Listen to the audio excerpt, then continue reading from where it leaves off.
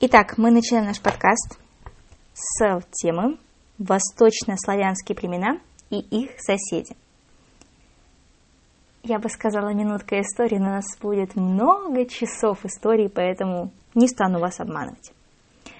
В середине первого тысячелетия до нашей эры на обширной территории Восточной Европы от озера Ильмень, запомните это озеро, до причерноморских степей, от восточных Карпат до Волги расселились восточнославянские племена. Восточные славяне. Кто это? Это одна из трех основных групп древних славян, образовавшихся после распада их этнической и языковой общности. Конечно, основываются в основном историки того времени на повести временных лет. И согласно ей, в начале XII века насчитывали около 15 восточнославянских племенных союзов. Мы с вами не будем все эти 15 перечислять, при желании вы их можете обнаружить. Перечислим только самые основные.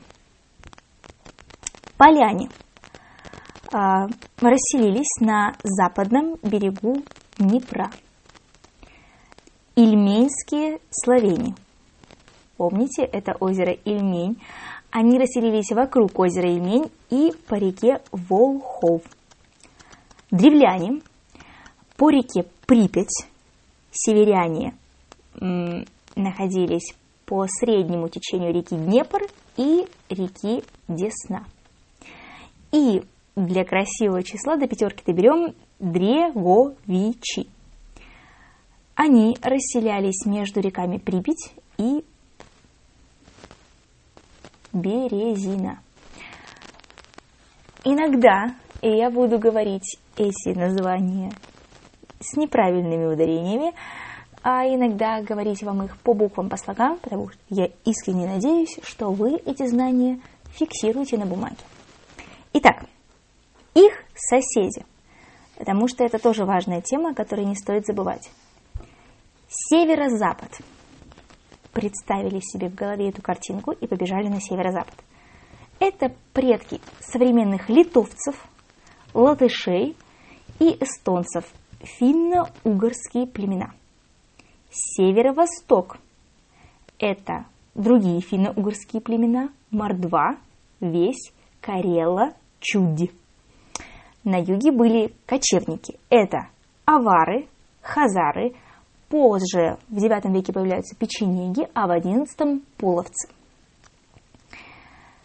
Конечно, невозможно говорить о восточных славянах, не упомянув византийцев, потому что именно с ними была очень тесная торговля с Византийской империей, и на нее, к сожалению, восточные славяне очень часто совершали набеги. Но все компенсируется. На восточных славян нападали тюрки, это авары, хазары, булгары. С ними тоже была, кстати, тесная торговля. Не ищите логику, просто запомните. Также торговали с варягами, и варяги на восточных славян тоже набегали периодически. Финно-угорские племена, напоминаю, мордва, весь, карела, чудь, мы колонизировали. На этом наша первая тема подходит к концу. Надеюсь, вы что-то запомнили или хотя бы прослушали. Всем пока, до встречи.